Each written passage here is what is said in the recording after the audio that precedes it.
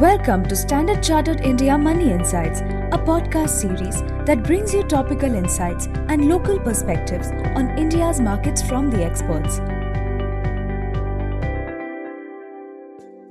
Hello everyone, my name is Ravi. Welcome to another edition of What is Driving the Markets, where we discuss key events and address key questions on investors' mind. In today's episode, we discuss the drivers of recent surge in market volatility and its implications for investors. September was one of the weakest months this year for global assets, as global central banks, another pivot towards further rate hikes, raised the risk of a recession with another leg down for risk assets. Indian equities have corrected sharply over the last few weeks, with the Nifty index down 5.4% from its mid-September highs. The Nifty index ended September with a negative return, delivering negative returns in 6 out of 9 months so far in 2022. Domestic bond yields have risen sharply, with the benchmark 10-year Indian government bond yield up 32 bips, while the short-term yields have surged between 30 to 35 basis points since mid-September. Gold fell by 1%, paring its year-to-date 2022 gains to 4.5%, and the INR hit a new all-time low against the USD amid persistent trade deficit, foreign investor outflows, and strengthening USD. The DXY index, or a broad gauge of USD's strength against major global currencies, is up 17% year-to-date 2022. Towards the end of September, the RBI delivered its fourth consecutive rate hike in financial year 2023.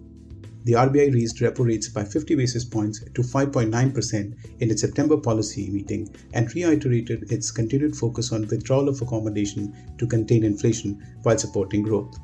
Further, the RBI kept its average inflation forecast for fiscal year 23 unchanged at 6.7% and revised its fiscal year FY23 GDP growth forecast downward to 7% from 7.2% earlier. Now, given this context, let's understand what this means for investors. Another upward shift in the outlook for policy rates, driven by a hawkish US Fed amid still persistent and elevated inflationary pressures, remains the central driver of volatility in markets. In our view, the near-term outlook remains challenging, and we highlight the key investor implications. Fundamentals remain strong for equities, but risks are rising. Indian equities have significantly outperformed its global peers. For comparison, the Nifty index is down 1.5% year-to-date 2022 as of end of September, while the MSCI Emerging Market and the MSCI World Index is down 29% and 26% year-to-date 2022 respectively. Indian equities continue to remain supported by the following factors.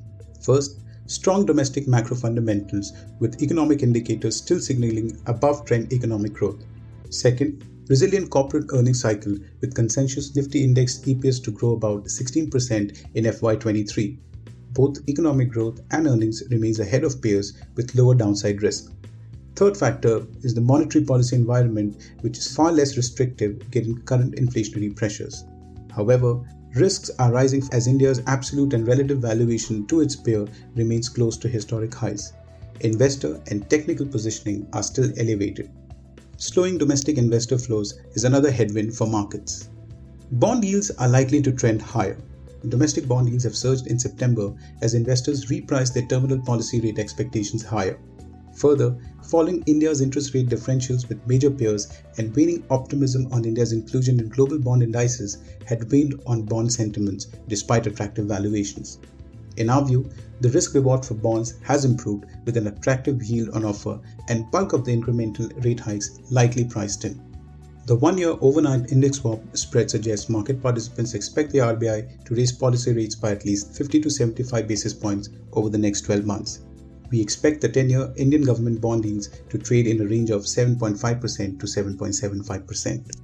The INR is likely to trade with a neutral bias over the coming 12 months.